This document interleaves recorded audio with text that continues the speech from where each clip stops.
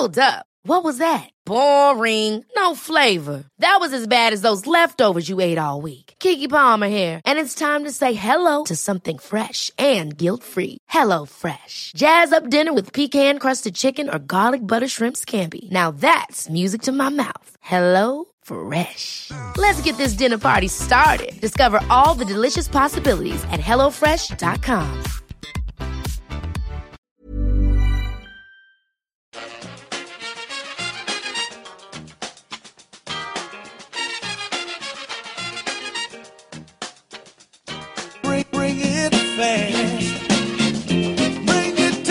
Hello and welcome back to the EPL Roundtable. I'm your host, Kevin DeVries, and as always, if you'd like to reach us at the podcast, you can do so by either tweeting us at EPL Roundtable or emailing us at eplroundtable@gmail.com. Hello, my name is Thomas Nygren. I write about Liverpool for lfcsv.se. Hi everyone, I'm Jamie Smith. I'm a football journalist and I support Burnley. All right, thanks so much for joining us today, guys. Up first, we're going to start with Arsenal because they lost to Chelsea in their second match, so no wins yet. Slow start there to the Unai Emery era. Do you think there's anything behind these losses that will project concerningly for Arsenal, or do you put these down to other factors like how difficult their starting fixtures were, the fact that the manager is still betting in, etc.? Well, I think it's way too early to say anything about how Emery will do at Arsenal. He's coming into a team who's had the same manager for decades, and of course he needs time to make them play the way he wants. If you look at their schedule for the first games, they can't really be surprised to be without any points because they played City at home and Chelsea away, and they are two very difficult games. And of course, the World Cup probably made it even more difficult for Emery with many players coming back late and don't get the chance to make the team play together more. There are some worrying signs in the defense, but I think it will probably be better in time. There are a few new players at the back four, and they need time to adapt as well. And we still haven't seen Leno, and it will be interesting to see if he can make them look a bit more solid. To me, it's more worrying that a star player like Mesut Özil doesn't really look to care. But maybe that has something to do with the few rough months he's had after the World Cup, and we know what he can do when he wants to play football. So if he can get Özil going, I think they will get some more points. And I think that they are in a situation where Liverpool have been for a few years where they are the sixth best team in the league, and they have problems signing the really best players. I don't think that any of their summer signings would have been considered good enough for a team like Arsenal maybe 5 years ago. And Emery has a tough job going forward, but I hope that Arsenal is smart enough to give him time and don't make a loss against a team like Manchester City a bigger issue than necessary. There is a lot to be done for Emery, but I think we will see them doing better once he finds out which players he can build his team around.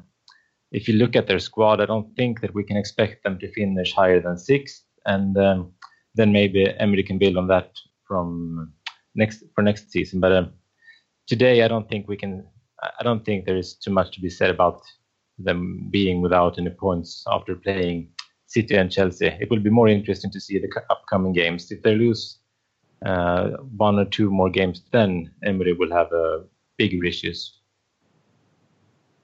Yeah, I agree with a lot of what Thomas has said there, in that it's extremely early and it's such a big change for Arsenal to have anyone other than Arsene Wenger in the dugouts. It seems odd not to see him there, and I think the thing for me is that it doesn't seem to have changed. If Arsenal were losing to the top four rivals, they should be Champions League contenders at least. If they were losing to those teams in a different way, then you'd at least be able to say, well, Unai Emery's doing this, it's going to take time because they're adapting. But they're losing in the same ways. It's a soft centre, they look good going forward, they create lots of chances and don't take them. But the soft centre, you can't concede a goal like the goal that Morata scored for Chelsea. You can't concede those goals. It's absolutely amateur stuff. And teams will punish them for that. I think the point about recruitment stands up. I think Aubameyang on paper an excellent signing, but they don't seem to have the players around him to fit what would work for him. Mkhitaryan obviously had the combination with him at Dortmund. Bundesliga is a bit of a different league. I don't know if that's going to work in the Premier League. They've got to work out how they're going to get Mkhitaryan and Ozil in the same team. I don't know how they're going to do that with it functioning, because Emery seems to want his team to press high. Neither of those two lads are going to do it. So he's going to have to bite the bullet and either drop them and stick with the tactic or come up with a new plan. I don't think that tactical plan is going to work with those players. I don't think they'll do the job, either because they can't or they just won't. So I think a reckoning is already coming for Unai Emery. And it is 2 games in, and they've played 2 of the better teams in the league. But it's just same old Arsenal for me. And it doesn't seem to be progressing. And yes, it's extremely early days, and it's harsh to say that. And most teams are going to lose to City, and most teams will probably lose to Chelsea as well. But there's not really any positive signs for me so far. The fact that he's sticking with Petr Cech and asking him to play out from the back when he's incredibly uncomfortable doing it, no matter what he said after the game last weekend. He can say that he's enjoying it, but you only have to watch him try and play the ball out. He can't do it. Why spend 20 million on a goalkeeper and then you're going to ask Petr Cech to try and play out from the back? It doesn't make any sense. So yeah, I think that early signs are worrying, I think, if you're an Arsenal fan. The benefit for them is that last season we saw the gap between the top 6 and the rest was absolutely vast. There's not really any signs for me in the early couple of weeks of the season that that's going to be any different. I think Arsenal would have to be absolutely terrible not to finish 6th at worst. I don't think there's anyone ready to breach that gap. So they can take a long-term view and say this is the guy we're going to stick with. But I don't know. I'm not convinced. Obviously, he's got a very good record at Sevilla, winning 3 Europa Leagues in a row. That's outstanding. But this is a guy who didn't win Ligue 1 with PSG in his first year there. And if you can't win the league with PSG and all their resources, it suggests to me that you're maybe not an elite manager. And I think Arsenal really needed an elite manager to get them back to where they think they should be and where really they should be. Mm-hmm. I think that maybe the one encouraging sign, if you're an Arsenal fan, is that they fought back from 2-0 down. It wasn't great the way that they went 2-0 down, but in the past they may have just folded there, and they did fight back. But I agree. I think there are a lot of the same underlying issues. And then you add on, and I hate to bring this up, no I don't, that they struggled so much on the road last season, and Unai Emery, his career splits between home results and away results are pretty stark, and that he struggles away from home. So they went out and brought in somebody that has a similar issue to what they struggled with last season. Again, very, very early days, but just figured it would be good to get you guys' take on this. The rundown was written before the Manchester United match, so we won't dive into Jose Mourinho too much. We'll just hit this with a yes or no. Do you think Jose Mourinho makes it past Christmas? No. Jamie? I agree. No, I'll be really surprised if he gets to probably November, let alone Christmas. Seems like he's imploding very, very fast. It's almost like, is he trying to do it in the 3rd season? Is this just a trend? It's a bit of a self-fulfilling prophecy at this point, isn't it? Everyone's caught on to the fact that it goes wrong in the 3rd season. And then like we all joked about it in the 3rd season. And now it's happening. Yeah, it's very strange indeed. All right, on to the next actual thing that we're going to discuss, which is the La Liga deal with Relevant Sports, which is going to see them play competitive matches in the USA. Are you concerned that the Premier League is going to follow suit in this playing competitive matches abroad thing? Do you think that's coming? And if so, how far away do you think it is? We've seen this in other sports for a few years now. The National Hockey League often starts their season with games in Europe, and I know that there were 2 teams playing in Stockholm last year. So there is no surprise that football is following in that pattern. I hope that this is just a desperate move from La Liga to move closer to Premier League in money and global interest and so, because I really don't want to go to Stockholm and watch Liverpool play. I want to go to England to watch Liverpool play. I don't want to see them play in any other big city outside of England if it's not Champions League. But if this will be a success for La Liga, I fear that it's a question of when and not if Premier League will play competitive games in other countries. It's all about the money, really. But I put my hope in the history of English football, because even though the money in the league has changed the game, many things tend to stay the same. They said no to VAR when other leagues wanted to use it, and they still play a lot of games during the winter, Christmas, New Year's Eve, when other leagues doesn't play. So I do hope that FA understand how important the history of the game is. But today there is more money in TV and advertising than ever before, and to make the market even bigger is, of course, in the interest of the investors. So maybe the friendlies that we've seen in the United States in the past seasons is just a start, and I fear that we will see bigger games, competitive games in America and maybe in Asia and so on in the future, because it's all about making money. And England is it's quite a big country, but there are bigger countries and bigger markets out there. And if they want the league to be even bigger than today, they need to look abroad. And I hope they don't, but I fear they will. Yeah, I think it seems like it's something that is probably going to happen at some point in the future. I don't know how long it's going to take, because there's a lot of important people who are going to have to be convinced. But it seems like this trend is growing, and I think it's going to be very difficult to stop. It's about 10 years ago that this idea was floated with the Premier League. They were calling it Game 39 at that point, and there was such fierce opposition to this idea. I think the idea was that every team would play one game abroad, so there'd be effectively an extra game week, and they'd take all the games around the world. I don't know if they got as far as deciding whether it would count properly to the league table or if it would be calculated in a slightly different way, but people were very serious about this idea. This was about 2008, 2009, and there was such strong opposition to it from fans and clubs and even the media that it just didn't really get off the ground. Since then, though, we've seen things like the International Champions Cup, where we've had the Manchester Derby played in America. We've had big games. Crown champions, which has been a while in England. Yeah, at least there'll be something to put in the trophy cabinet of the new stadium if it ever gets finished. We'll get there. So we've seen, and the ICC was its biggest format yet this season, wasn't it? There was so many teams played in so many different destinations. They had it in Nice, they had it in Austria, they had games absolutely all over the place for the ICC. So it seems like that's been maybe a bit of a bridge to test the water to see what would happen with these games. I think what happened with the ICC this year, though, was because it was so soon after the World Cup, it was days after the World Cup final, teams like United were just decimated their squad. So it was basically youth teams playing the ICC, and I don't know if the interest level was really there. So the fact that they could sell a Manchester derby, play it in wherever, Pasadena in front of 100,000 people, play it in Michigan, 110,000 people, I think it's a very attractive option to a lot of people. I think La Liga's testing of this will be watched very carefully by the Premier League, and I wouldn't be surprised at all if these sorts of ideas and proposals start coming up again.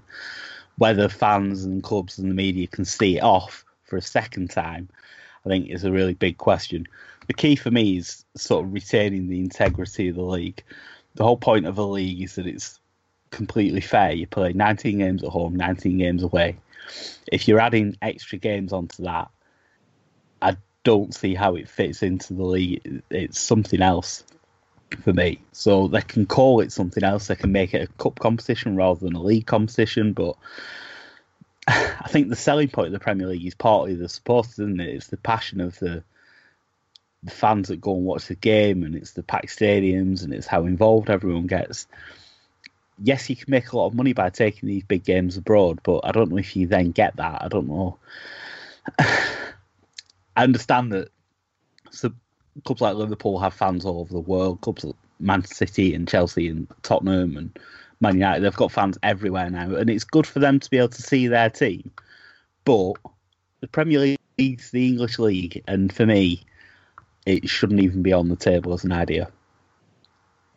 Yeah, and when you bring up the stadium going audience, then how are you going to deal with season tickets? Are you only going to charge them for 18 matches if they're playing abroad? It just becomes a whole mess, and we're dealing with all of that on the Tottenham side of things at the moment, and we will get into that when I rant for a bit when we round the table here in a little bit.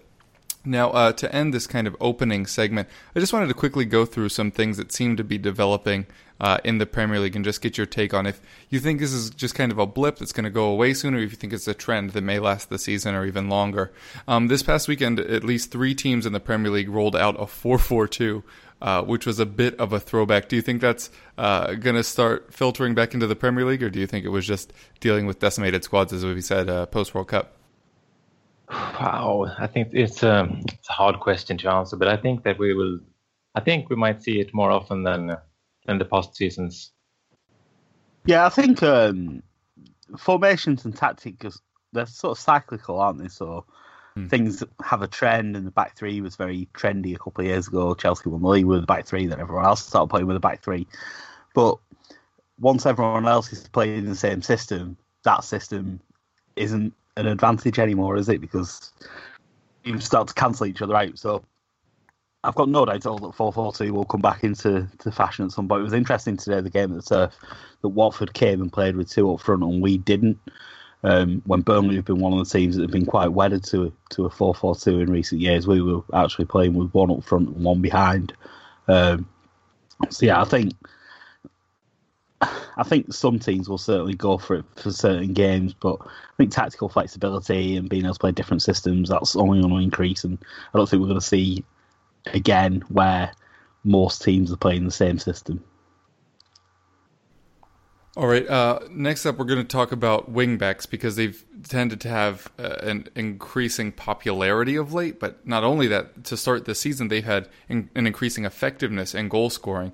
8 clubs already have had a goal or assist come from their wingbacks. Manchester City have 4. It's 3 goals and at least 15 plus assists already. Do you think that the dependence on width coming from your defense instead of from your front 3 or however you're setting up is something that's going to continue, or do you think it's just here for a little bit? I think we will see. I think it will continue, because if you're going back to the last summer, Manchester City spent lots of money on wingbacks, and they developed their games quite a lot on doing so. And when Liverpool found Andrew Robertson to play on the left side of the defense instead of Alberto Moreno, our game developed a lot, and you could see that in the first game against West Ham, what he meant to us. And it's the same way with Trent Alexander-Arnold. So I think that the usage of wingbacks in the attacking part of the game will grow, especially in the teams at the top of the table. So I think it's here to stay for now. Yeah, I agree. I think just one little thing to add to this, really. City's a really good example, because obviously they did spend all the money on fullbacks last season, and sometimes they play with a 4, sometimes they play with a 3 at the back. But I think tactical trends are quite often, they come in and out of fashion on the back of, sometimes it can just be one player sort of revolutionising one position, then everyone thinks they have to have someone to do this.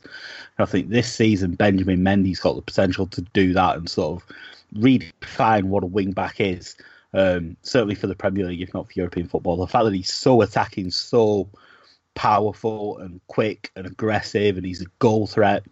He does everything almost that you'd expect from a winger, but from an ostensibly defensive position. And he can actually defend some. And he can defend as well. He's not just got the pace to get him out of trouble. He is good defensively one-on-one, you're right. So I think a player like Mendy, a lot of clubs are going to see how City have got that double threat now. Last season they could be a bit one-sided, a bit too reliant on going down the right where they had Walker, but now the fact they've got someone on both sides who can do that job, I think a lot of clubs will be looking at whether they can replicate that, but they're not going to be able to replicate it to the same degree because there's only so many players like Benjamin Mendy out there, and they cost an awful lot of money. Yeah, they sure do. The next one is a lot of the big clubs have already seen significant rotation. City have done it, United have done it, Tottenham have done it. I think Arsenal were largely the same. Do you think this is just post-World Cup, or do you think that with the sizes of squads ever increasing that we're just going to start to see less and less of established 11s in the Premier League? Yeah, I think we will see a lot more of the rotation this season, because I think many of the teams in Premier League will have a bigger chance to go somewhere in Europe. And in the past 5 or 6 years, the Premier League teams have been out of the European competition quite early, and then basically most relying on the starting 11 in the league.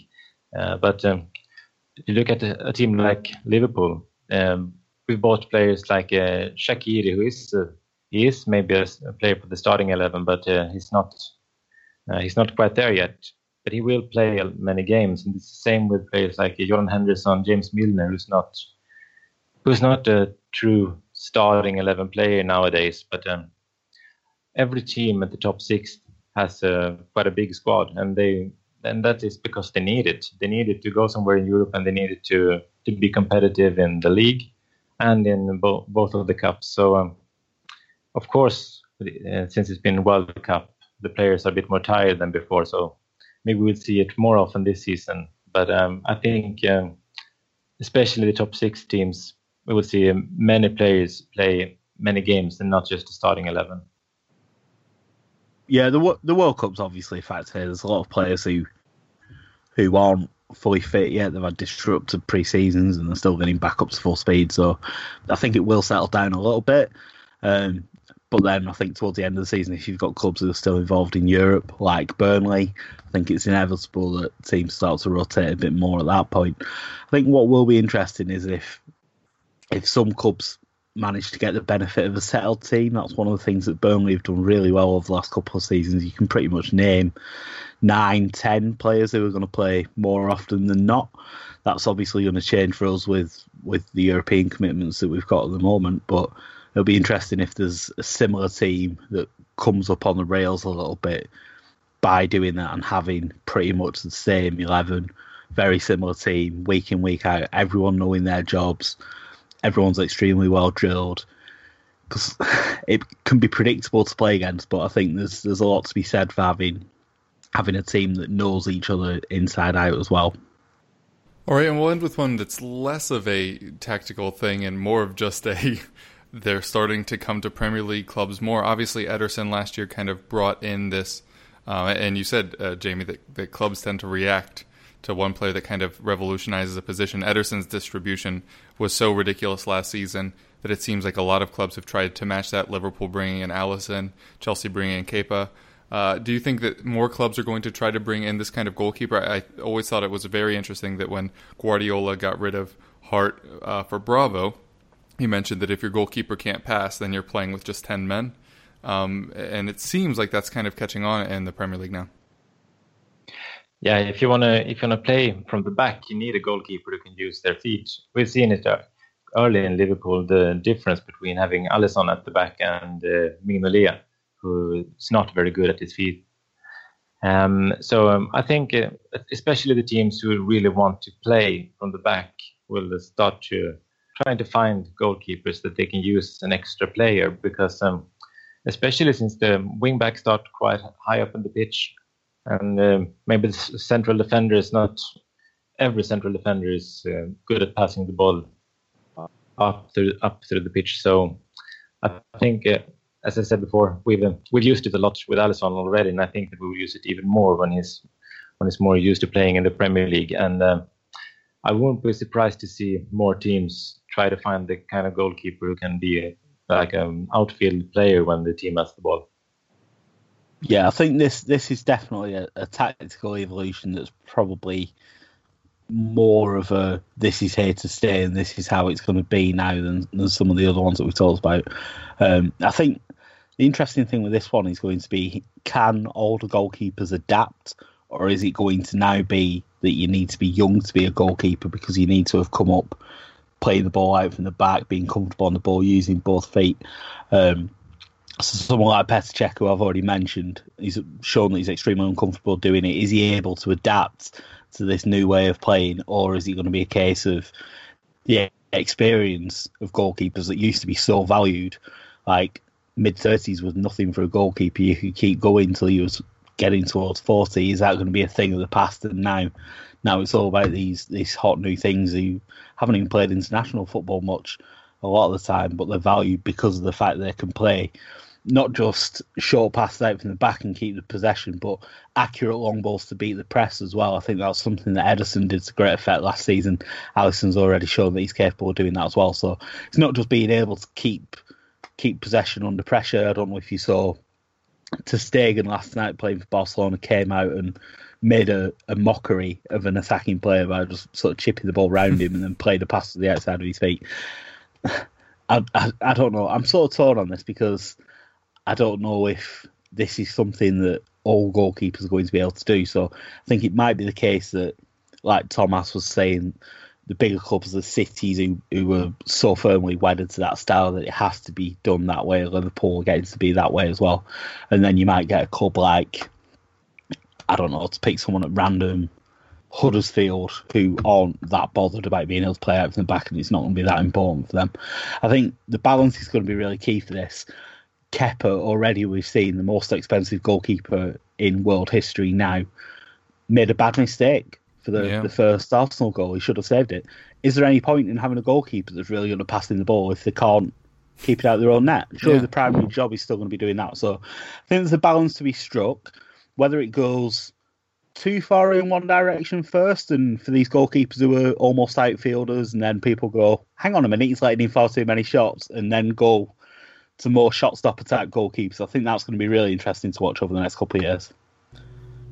Yeah, I think it's really interesting for both of us, Jamie, because you have a lot of very good shot stoppers at your club. 3 now who have worn or who have started for England. Pretty sure all 3 of them have done that now. And then for us, we have Hugo Lloris, who's a very kind of classical. I mean, he'll come out early, but he's not a distributor, and so it'll be interesting to see where they fit in the hierarchy of this kind of new era of goalkeeper. And like you said, are clubs going to try to push them that direction, or just maybe it's good enough to have a goalkeeper that stops shots? If, as you say, this trend brings really about a lot of passing goalkeepers that can't. And I think for us, obviously it's terrible news for Nick Pope that he could be out for 4 months, people say now, so it could be sort of January, February before he's back. But this is a really good opportunity for him to add something to his game. No club that Nick Pope's ever been at has asked him to do this, to play out from the back. And as a result, his distribution is poor. For a Premier League goalkeeper, his distribution is poor. This is a chance for him to work on something, add a new dimension to his game. And I think the goalkeepers that we've seen going for big money, they can all do that. The reason Jordan Pickford cost 30 million last summer, which in the context of this summer's fees doesn't look as ludicrous as he did a year ago, is that he's comfortable on the ball. If Nick Pope can do that, suddenly Burnley have got a goalkeeper who's worth £30 million. So if someone at the club has got nous about them, they'll be encouraging Pope to do this, whether or not it fits into our style play or not, because it'll make him more valuable and it'll give him more of a career at the very top level. Yeah, it'll be interesting, certainly, to see how all of these things develop, and maybe we'll check in later in the season and see which one of these are still sticking around. All right, we're going to take a quick break, and then we'll be back with questions for each of our guests. This is Paige, the co-host of Giggly Squad, and I want to tell you about a company that I've been loving, Olive & June. Olive & June gives you everything that you need for a salon-quality manicure in one box. And if you break it down, it really comes out to $2 a manicure, which is absolutely insane. It's also so easy to get salon-worthy nails at home with Olive & June. The difference between how your nails used to look when you did them yourself and now with the Mani system is a complete game changer. The best thing about Olive & June, too, is it's a quick dry. Dries in about 1 minute, lasts for 5 days, and full coverage in up to 1 to 2 coats. Visit oliveandjune.com/perfectmani20 for 20% off your first system. That's oliveandjune.com/perfectmani20 for 20% off your first system. Ever catch yourself eating the same flavorless dinner 3 days in a row? Dreaming of something better? Well, HelloFresh is your guilt-free dream come true, baby. It's me, Keke Palmer. Let's wake up those taste buds with hot, juicy pecan-crusted chicken or garlic butter shrimp scampi. Hello Fresh. Stop dreaming of all the delicious possibilities and dig in at HelloFresh.com. Let's get this dinner party started.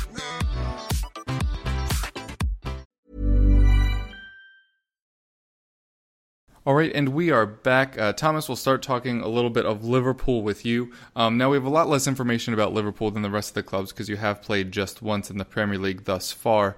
But obviously there was the whole Lovren injury stomach thing that started right before the season. So Joe Gomez got the start at center back. Now, you've used him at center back and right back, but he looked fairly good in that first match and has shown promise in the past. Do you think there's any chance that he ends up as your number one center back? I think it's quite a big chance that he will be the guy playing next to Van Dijk. Because, not number one. The one next to Van Dijk. Yeah, because he is a center back. You could see that when he played as right back as well, because you could see he wasn't very used to playing at the right. Now that he has played in the center of the defense, he's looked quite good. He missed a few offsides against West Ham, but he sorted them out himself. So he's quick, he's strong, and he's good at the ball.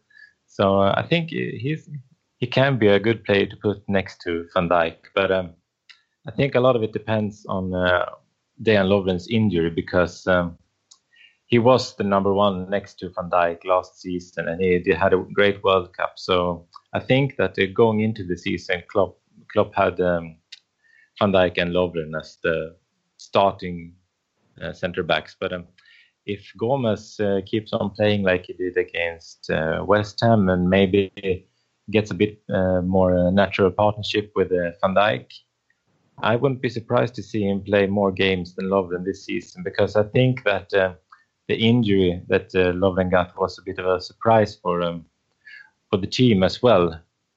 He spoke in an interview that he was ready to go when he came back from the World Cup, and then a few days later he was injured. So maybe that has made Klopp a bit more, maybe a bit angry, because we're a bit short on centre backs now that Klavan has left, and we know that Matip is very injury prone. So we need Lovren fit, and since he coming back from a World Cup injured and leaving us with only Van Dijk and Gomez was not what Klopp wanted to hear. We can play Fabinho at the center of the defense as well if one of Van Dijk and Gomez is injured, but we need him higher up in the pitch. And then it leaves us with Nathaniel Phillips, and he is not a Premier League player. So the injury of Dejan Lovren was not what Klopp wanted to hear after the World Cup. And I think that maybe it's a blessing in disguise for Joe Gomez. And it will be interesting to see him against Crystal Palace tomorrow, because to play Christian Benteke is it's usually very hard if you're a Liverpool defender. He's a goal scorer when he plays against us. He wasn't a goal scorer when he played for us, but when he plays against us, he's very dangerous. And if Joe Gomez can show that he's ready to face Christian Benteke, then maybe Dejan Lovren will have to wait for his chance to get back in the team. Yeah, Dejan Lovren saying something in the media that he immediately regrets. I can't even imagine that happening. He's always like, I'm the best defender in the world right before I face Kylian Mbappe. There's no way that'll come back to bite me.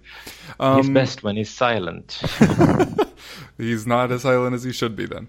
The other thing I wanted to bring up about Liverpool is you're starting to send out a lot more of your players on loan. Grujic, the most recent, sounds like Origi could be sorting something with Borussia Dortmund as we record. You also sent out Woodburn, who's very highly rated. Which of those players are you expecting to really develop the best, either on loan or when they come back to Liverpool?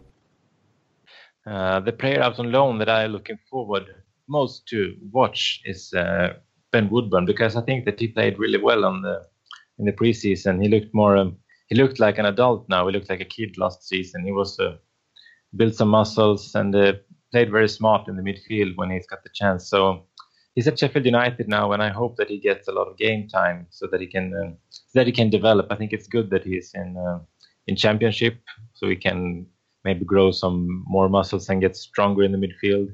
I really think that he can benefit from the loan. Marko Grujic, I was hoping for him to be a player for the first team for this season. He's 22 years old now, so he need to show something when he's on loan now in Germany that he's only 1 year younger than Naby Keita, and he's miles away from him in abilities. He's 2 years younger than Fabinho, and he's nowhere near him as well. So he needs to have a really, really good year if he doesn't want to be sold next summer. And we have 2 players with Steven Gerrard in Glasgow Rangers as well, in Ovie Ejaria and Ryan Kent. I'm not so sure that they will come back as Liverpool players, but I think that Steven Gerrard is a good player is a good coach to have for our younger players, because he knows them from the youth teams and so. So maybe they will develop, but I don't think they are Liverpool players in the future. If it's when Ben Woodburn from the players who are out on loan that I think we will see in Liverpool in the upcoming years. Yeah, we'll definitely need to keep an eye on them. Coming to you now, Jamie, to discuss Burnley things. You have now advanced through another round of the Europa League. Glamorous football sure didn't seem to be. It's hard to say because it wasn't televised anywhere. But you have advanced now again. How exciting is that for you, and are you looking forward to the matches against Olympiacos? I think it's very exciting. The concern for me when we qualified was that we wouldn't really give it a proper go. And for me, that would have been a real disappointment if you qualify for Europe for the first time in 50 years and then really don't make the most of it. I think that would have been a real concern. Then the fact that we drew Aberdeen and it wasn't really a European game. It was very much like an English cup tie, that match. And obviously you didn't get to go abroad, so everyone was really hopeful that we could progress from that one to get a proper European trip, and then to get through the Istanbul tie, I think showed a lot about where this team is up to. Istanbul beat Sevilla in the Champions League playoff rounds last season, so they're obviously a useful outfit. A lot of the well-known players are getting on a bit. Adebayor, Gal Clichy, there's mid-30s now. They've not really got the legs. And Adebayor, fortunately for us, wasn't really fit enough to... He didn't play at all in the first leg. Came off the bench for about half an hour in the second leg and didn't really look fit. So I think that was a bit lucky for us. But the fact that we were able to come through both ties despite having to go to the extra time, I think showed a lot about the character and the grit and the determination that we've seen from this team over the last couple of seasons. And the success that we had in getting 7th last season seems to have given us this drive and determination to really make the most out of what we have to assume is a sort of once in a lifetime, once in a generation sort of opportunity. So Olympiacos is going to be tough. I'm not going to pretend that I know a lot about them. I don't watch any Greek football. The fact that they finished 3rd in the Greek league last season, when you consider to be Olympiacos to be champions more often than not, is perhaps an opportunity for us. I think both legs will probably be quite similar to the Istanbul one, to be honest. We'll try and drag them down to our level. Ashley Barnes will have a very important role to play in that tie. In doing that, we'll try and make it scrappy and ugly and difficult to watch and play in. And I think if we're in the tie, get them back at the turf, I think we've got as good a chance as any to get through to the knockout route, to the group stage even, and that would be a fantastic achievement and really give us the proper European adventure that we've been craving. Yeah, simultaneously, no points in the Premier League. Is that just because you think the focus is on the Europa League? 1 point. Oh, yeah, you did pick up a point. That's true. Southampton was a draw. That is correct. Research. Do you think it is down? Do you think it is down to that kind of Europa League curse that people talk about, though? No, I don't think so. I think we're probably a bit unlucky not to win at Southampton. Really, we had a goal very borderline rolled out for offside. I think it was probably just about level. It should have counted. Southampton didn't really have that many opportunities. Both goalkeepers were the best players on the pitch. It tells you a lot about the way the game went. But I think we probably had the clearer opportunities overall. And if we'd have had the goal that we scored that was disallowed, then that puts us in position to go and win it. I think a point away is always a decent foundation to start with. I think today's game was maybe a little bit different. It's difficult to assess this one because our record at the start of the season at home is terrible. Last season we lost at home to West Brom and they didn't beat anyone last season and we still finished 7th. So I don't think there's any need to panic. But there was a bit of a worrying lack of fight, I think, was the main concern for me in the second half. You can concede bad goals and you can look like you're going to lose games, but it's how you respond to that. And for the last half an hour, it just looked like they'd given up, really. And I don't think that's acceptable in any match. It's certainly not acceptable when you're playing for Sean Dyche, who demands maximum effort all the time. That's one of his mantras. That's maximum effort is the minimum expectation, something like that. So the fact that players just didn't look like they wanted to try and get back into the game, it's the worst thing to say about footballers for me, that they're not trying.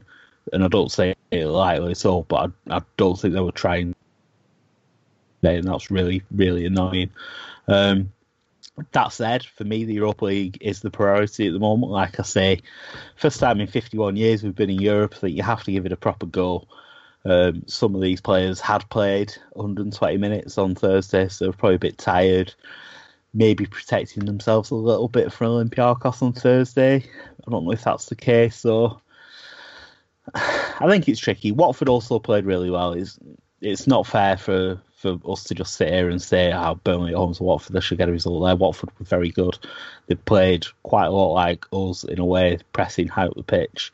Clay Cole taking their chances, very Burnley last season in their away performance. So they just played better than us on the day, really. We gave away sloppy goals, didn't really create anything. But I don't think it's the Europa League hangover. I think it's more to do with the fact that some of our better players are missing. Robbie Brady hasn't really, but I know we're going to come on to this later in the show, but Brady's not played yet. Stephen Defoe's not played yet. Probably our two best creative players, and they've not played any part yet this season, so there's certainly no reason to panic. It's a long old season. With 2 games in, we've got a point. It could be worse. So, yeah, I'm not too upset in the minute. And for me, like I say, I think Thursday's the big game this week anyway, so certainly take getting tubbed at home by Watford if we get through the Olympiacos tie. Yeah, and one last one for you, especially on the fantasy side. People are always wondering who was going to start up front for Burnley. You kind of had a rotation last year with Barnes and Wood, and folks even got some minutes at times. And now you bring in Matty Vidra, who had the most goals in the championship last season. How do you see the front line for you, whether it be 1 or 2, developing throughout the season? I'm not sure, really. It's actually the second season in a row that we've signed the top scorer in the championship, so it's clearly a market that we're comfortable in and being familiar with these players. Obviously, Vidra's played for Watford, where Dyche had managed. I don't think they crossed over, but players that we'll be familiar with. I think the interesting thing with Vidra compared to the others is he's more of a 10 than a 9. I think the other 3 that we've got are probably all 9s, really. They want to lead the line. They want to battle in the air with defenders. They want to win those balls and get on the end of crosses. I don't think Vidra's going to be like that. So I think it gives us flexibility, really. We've seen quite a lot in the last year that Dyche has sort of switched from the 4-4-2 to more of a 4-4-1-1. Jeff Hendrick's been playing as a 10, and he's not really any definition of a 10. Think of a classic 10, they need to be a goal threat, they need to be comfortable on both sides, they can go either way, they need to be creative, they need to have good vision. And Hendrick's much more of a win second balls and maybe get the odd goal type of number 10. He's very much a third midfielder rather than a second striker, if that makes sense. So I think Vidra will be an upgrade on Hendrick if we decide to play like that. But I think it depends on the European run. I think we are going to have to rotate a lot if we are going to be playing Thursday, Sunday. If we get to the group stage, it's going to be a challenge. There'll be some players who probably play Europa League games and don't really play Premier League games. Phil Bardsley's probably one of those. I think he was really good in both legs of the Istanbul tie. I'd expect him to play again in Athens on Thursday, and I think players like John Walters have roles playing in Europe as well. So, for fantasy advice, I don't know. I think Chris Wood is probably the first choice starting striker. Whether they choose to save him for some games, play him in others, then that remains to be seen. Goodmanson, I know you're a fan of in those terms, and he delivered again with a really good corner for our goal. So I think he's an interesting one. In the absence of Brady and Defoe, he's really taken on the mantle as our main creative player. All right, now I'm going to rant about Tottenham for a little bit. I'm sure everyone has seen and made at least one joke on Twitter about Tottenham Stadium being delayed. And I will say some qualifiers. First, it is not surprising that a big construction project hit snags. It is not surprising that the club built in basically an extra month of period with the talks with the FA that everybody was talking about were secret, even though that was done over the summer, about potentially extending their stay at Wembley. And also, for as impartial as the fixture computer is meant to be, Tottenham only ever had 2 home fixtures scheduled before October 28th. So I think there was a little bit of a favorable thing going on there as well. So there's this buffer built in as well. The issue is the fan base, because they sold season tickets with everybody thinking that the stadium was going to be ready. They've now offered back vouchers for each match not played there, but this is clearly, from my eyes, they have planned very much so as if it will not be ready on time, while telling everybody it would be ready on time. And you add that to the transfer window, where not only was there nobody signed, there was also very little activity. And fans are understandably wondering what on earth was happening at the board level over the whole summer. How did we fall so far behind on the stadium, and then also not notice that we should probably add a player or two in the summer? And the main issue is that the fans feel lied to and betrayed. They feel as if the club has prioritized everyone but the fans in this stadium, and also the people that are in that area are also feeling a bit taken advantage of. And that's not new. Stadiums tend to bring this. They bring hope and promise, but they tend to kind of suck up some of the resources and revenue around the area more than really splaying it out the way literally every club tends to claim that it'll do to the area, that it'll revitalize everything. But the club have damaged a lot of the goodwill that they've earned over the last few years by how they've been run, by the development of the team, bringing in Pochettino and seeing everything that he's done. So they had built up a lot of goodwill with the fan base, and they are burning through it very quickly by splitting up fans in the new stadium, because they changed where seats were, they changed where fan groups were. Just almost every time they had like a option to make it better for the fans and maybe add a little cost to the project, they chose to save costs every time. And Daniel Levy is the CEO of a company, so cutting costs is not a surprise. But if you're going to make it all about the project and say that you're cutting costs, everything you're doing is to meet deadlines and stuff like that, then you have to actually do it, because otherwise you've just alienated your clientele and your fan base. And I recognize that ticket receipts are now such a small percentage of club revenue that they largely don't matter in the eye of the owners of these clubs and the chairman of these clubs, but it can extend. It can start to become a poison within the fan base. And I think Daniel Levy in particular is walking a very fine line right now. All right, rant over. Now we're going to head into Player Watch, where we're going to be discussing injured players at our clubs that could come back and make a significant impact on our club seasons. We'll start with you, Thomas, and Liverpool. Yeah, we've been quite lucky with injuries so far this season. The big one is, of course, Alex Oxlade-Chamberlain. He would be very useful in our midfield because he's a bigger threat going forward than players like Milner, Henderson, Wijnaldum, and so on.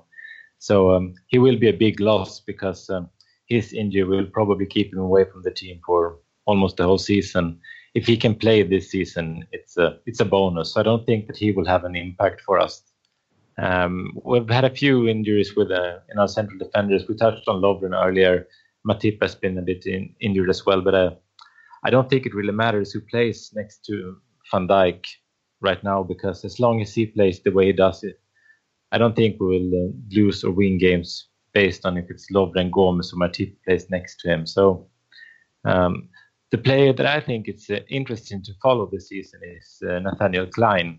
He hasn't been injured for a while now, but it was almost the whole last season. And now he's had a good preseason, played a few games, and I think that he can push Trent Alexander-Arnold to get even better, because it's easy to forget how good Klein was when he was fit before the injury and before Trent Alexander-Arnold broke through.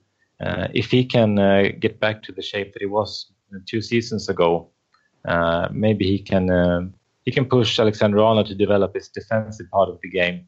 I think that Nathaniel Clyne is a bit underrated among Liverpool supporters, and I've read that some of us wants to see him leave the club. But I think that he will be a useful player for us, and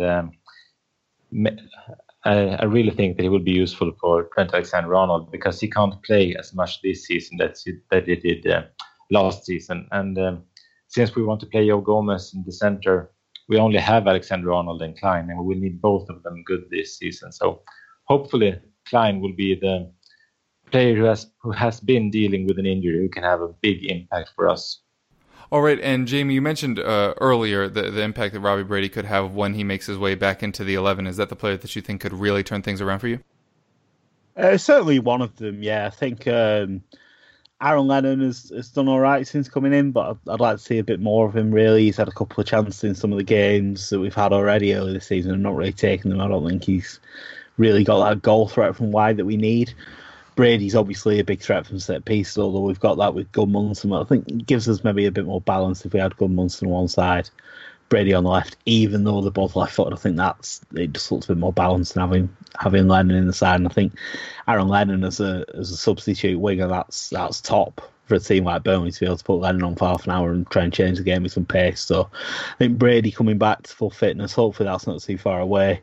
There's some talk that there's another 23s game on Monday that he might play some part in. For me, the sooner he's back, the better, because we are short of a winger. Probably should have signed one over the summer transfer window, really. The other player for me, massively important for us, is Stephen Defoe. Unfortunately, it seems like his injury problems are just going to continue. We knew when we signed him that he was a bit injury prone. He'd had knee problems that had ruled him out for substantial periods, and unfortunately we've seen the same when he's been playing for us. When he's available and when he's fit, he's fantastic. He's probably our best player, but he's just not available enough. There's totally still weeks away from being able to play any reserve team football, so it could be Christmas before Stephen Defoe's back, and that's a real blow for us, because he revolutionises our play, really. If we're going to play with a three-man midfield, Stephen Defoe has the vision and creativity that nobody else really has in our team. So I think if we were able to field a team that had Defoe, Brady, Gudmundsson behind a striker, whether that was Wood or Barnes or Vokes or Vidra or whoever, I think that's suddenly a very dangerous front four. It's just a question of being able to field all those players at once. Last season, our win ratio when Defoe was fit and available was superb, and when he wasn't, it was terrible. So it has a massive impact on our play, and if we got to a situation where Defoe's going to miss most of the season, I think that pushes us down from potentially being able to contest for a top half finish again, depending on European commitments. Everything's got this caveat of what happens in Europe, how many more games we play in Europe. But I think we've got the potential to go and do that again, finish in the top half if everyone's fit and available. If Defoe's not available, if Brady's going to miss more time, that suddenly starts to look like Burnley are going to lack creativity, therefore not scoring enough goals, therefore potentially get sucked into a relegation battle. So those two players are absolutely crucial. It looks like Brady's on the comeback trail, so touch wood, he's going to be back sooner rather than later. But big concerns over Stephen Defoe for me, because he's our key player, and if he's not going to be available, then it could be a long year for us. Yeah, for Tottenham, we actually just got two of them back in Winks and Lamela, both of whom could play very big roles for us. Lamela got the assist on the Kane goal, and then Winks. The issue with us having to sign a central midfielder all summer was based on the kind of understanding that both Dembele and Winks have had injury issues, and if we lose both of them, then we're playing Sissoko or a youth player in the first team, probably to equal amounts of success. But if Winks can really get back and fit, that's huge for us. The one remaining that I'm very excited about is Victor Wanyama. I think because of his injuries and the fact that when he tried to come back, he didn't play that well, people forget what an imperious force he can be in central midfield, just breaking up everything in front of him. Eric Dyer, for me, is still primarily a center back, even though Pochettino very much disagrees. But I think that's where he's best, and he has adapted well to this midfield role, considering it's not his natural position. But having Wanyama in there just as a rock allows everybody else to stay forward, and he just cleans up everything behind them. He doesn't try to be audacious with the pass. Sometimes you'll see Dyer trying to whip out these huge cross-field balls, which worked against Fulham because Brian could not keep track of Lucas for his entire life. But all in all, I think Victor Wanyama in our starting 11 takes us from, trying to make top 4 to a team that very few people will want to play either in the Premier League or in the Champions League this season. So not a flair player, obviously, but I think Victor Wanyama's presence in our midfield is sorely missed. And when he finally comes back and is fit, he'll just remind everybody how good he is in his role for Tottenham. All right, we actually have enough time left for match previews, which is a pretty rare occurrence here on the show. So we'll lead in once more with you, Thomas, talking about Liverpool versus Brighton. Of course, Brighton coming off their win against your rivals, Manchester United. Yeah, I was impressed with Brighton today when I watched them against Manchester United, but I wasn't very impressed with Manchester United, so maybe it was more a case of them not being very good than it was a case of Brighton being very good. But this is, of course, a game that we have to win. As I recall, we beat them quite easily the last season, both home and away. And if we want to be a serious threat to Manchester City, we need to win at Anfield, and especially against a team like Brighton, who is probably gonna be fighting at the bottom of the table. We have a game tomorrow against Crystal Palace, and I think that should be a tougher game than Brighton at home. And if we win those 2 games, it's a very good start for us, because then we're going into Leicester away and Tottenham away, and it would be nice to have 9 points from the first 3. And against Brighton at home, I think that both Salah and Mane will look to score some goals, and maybe it's time for Firmino to score his first as well. I think we scored 9 goals in 2 games against Brighton last season, and I'm quite confident that we will win this game, and it's not very often that I'm confident of a Liverpool win, so I guess that the chances are on our side. All right, and Jamie, you've got double fixtures again, which you've been having to do a lot here at the start of the season, as you have Olympiacos before Fulham at the end of the week. How are you preparing for those? Yeah, I think it's going to be another tough week, really. The slog of playing every Thursday to try and get into the group stage might catch up with us at some point. Hopefully it won't be this week. I think Dyche, as upset as I was when I saw some of the teams that he's named this season, he probably just about got it right for the Istanbul game, to be honest. Players like Phil Bardsley seem really well suited for how we need to play in these European games. So I think someone like Bardsley might well play again on Thursday. There'll be changes in attack. I expect Barnes to come back in. So I think the challenge for us is getting used to making 5-6 changes a game, which a lot of other clubs do as standard, but it's not something we've ever done under Dyche. It's very much been, it's your shirt until you mess up, and then it's not your shirt anymore. So even when players have come back to full fitness, they've had to wait for someone to make a mistake for them to get back in a lot of the time. So the fact that we are having to make all these changes week in, week out is it's a big challenge. I suspect, like I said earlier, the Olympiacos game, if it's not available to watch, that might be best for everyone, judging off the first leg of the Istanbul game, which I did manage to see. It was pretty terrible. It was sort of Cardiff v Newcastle, but worse. So, yeah, I fully expect us to go out there and try and spoil our way to a 0-0 draw. Fulham coming back, it's early days in the season, but it's a big game for us now. You can't take 1 point from your first 2 games and not have a big game. So the fact that Fulham have struggled a bit so far, I think they've got the challenge of, they've signed all these eye-catching new players like Seri, who's apparently going to Barcelona a year ago, and he's rocked up at Fulham now. It's a very strange deal. But you bring too many players in, and you sort of lose the essence of what the team's all about, I think. And I suspect that's maybe what Fulham, maybe a mistake that Fulham have made, that they've done too much in one summer. So I think while all their new players are bedding in, I think it's a good chance for us to go there. We played really well at Southampton, created plenty, probably should have won. So I think if we can keep enough players fresh to go to Craven Cottage, we've got a really good chance of getting our first win of the season, hopefully there. Although, to be honest, I'll probably take a draw because a point on the road is never to be sniffed at, and hopefully we're just in the tie for the Olympiacos game, because you really just want to be in with a chance when it comes to the second leg of these games. Yeah, it will be really interesting to see what happens with your Europa League thing, because people talk about how much a drain it can be on your season, and that's when they qualify automatically and don't have to go through these multiple rounds. But hopefully, as you say, hopefully it'll be a more exciting match, and B, hopefully you'll pick up the win against Olympiacos there, and then best of luck at Fulham. I would suggest attacking them down the right. They have no idea what they're doing over there. Now, Tottenham, of course, are going to be playing Manchester United on the other end of that loss to Brighton, obviously. The late penalty makes the scoreline look a lot more flattering than the performance really was, as it ended up being 3-2. I simultaneously believe that was already the beginning of the end for Mourinho. There's not going to be any way that they turn things back around. Tottenham are just going to walk this one, and it's going to be glorious.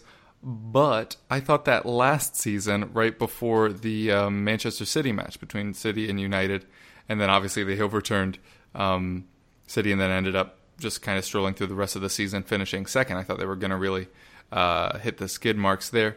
So we'll see. They may just come out and absolutely torch us on some kind of revenge kick after the match against Brighton. You'd assume Alexis would be back, although we don't really have full news to my knowledge of what caused him to miss out. I know he didn't end up traveling with them. But this does not look a very good side at the moment. Obviously good individual players, and on their day any of them can really turn a match on its head. But I'm not overly concerned right now, which is concerning in and of itself. But all in all, I do think we'll be able to crank out a win. We finally really got the gears going against Fulham. Kane breaking that August quote-unquote hoodoo is nice. Lucas looks fantastic, as we kind of predicted ever since we signed him, that he was really more of a signing for this season than the 6 months he got last season after we brought him in January. But getting Toby Alderweireld back is obviously huge for us. If he does actually stay, which I've been basically saying all summer that it continued to look like he might actually just be stuck here, and we'll just have to deal with the fact that he's going to leave for $25 million in the summer. That's fine, because we didn't sign anybody, so having a player of his caliber selectable by Pochettino is obviously huge for us.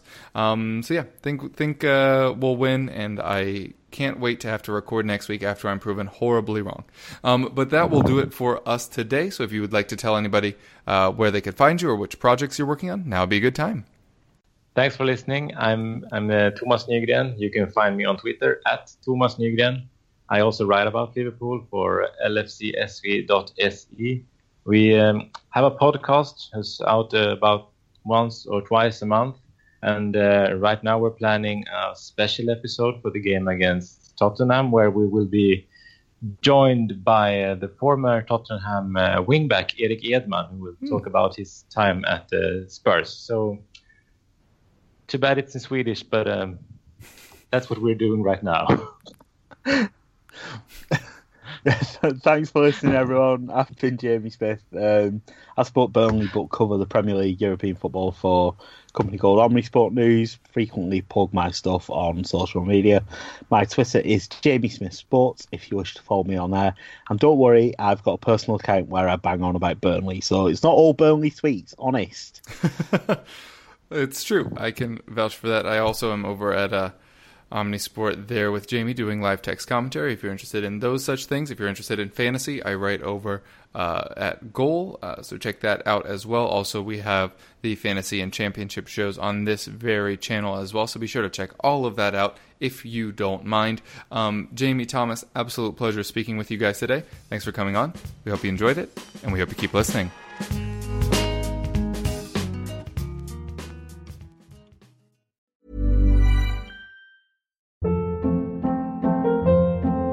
Hold up. What was that? Boring. No flavor. That was as bad as those leftovers you ate all week. Keke Palmer here, and it's time to say hello to something fresh and guilt-free. Hello Fresh. Jazz up dinner with pecan-crusted chicken or garlic butter shrimp scampi. Now that's music to my mouth. Hello Fresh. Let's get this dinner party started. Discover all the delicious possibilities at HelloFresh.com.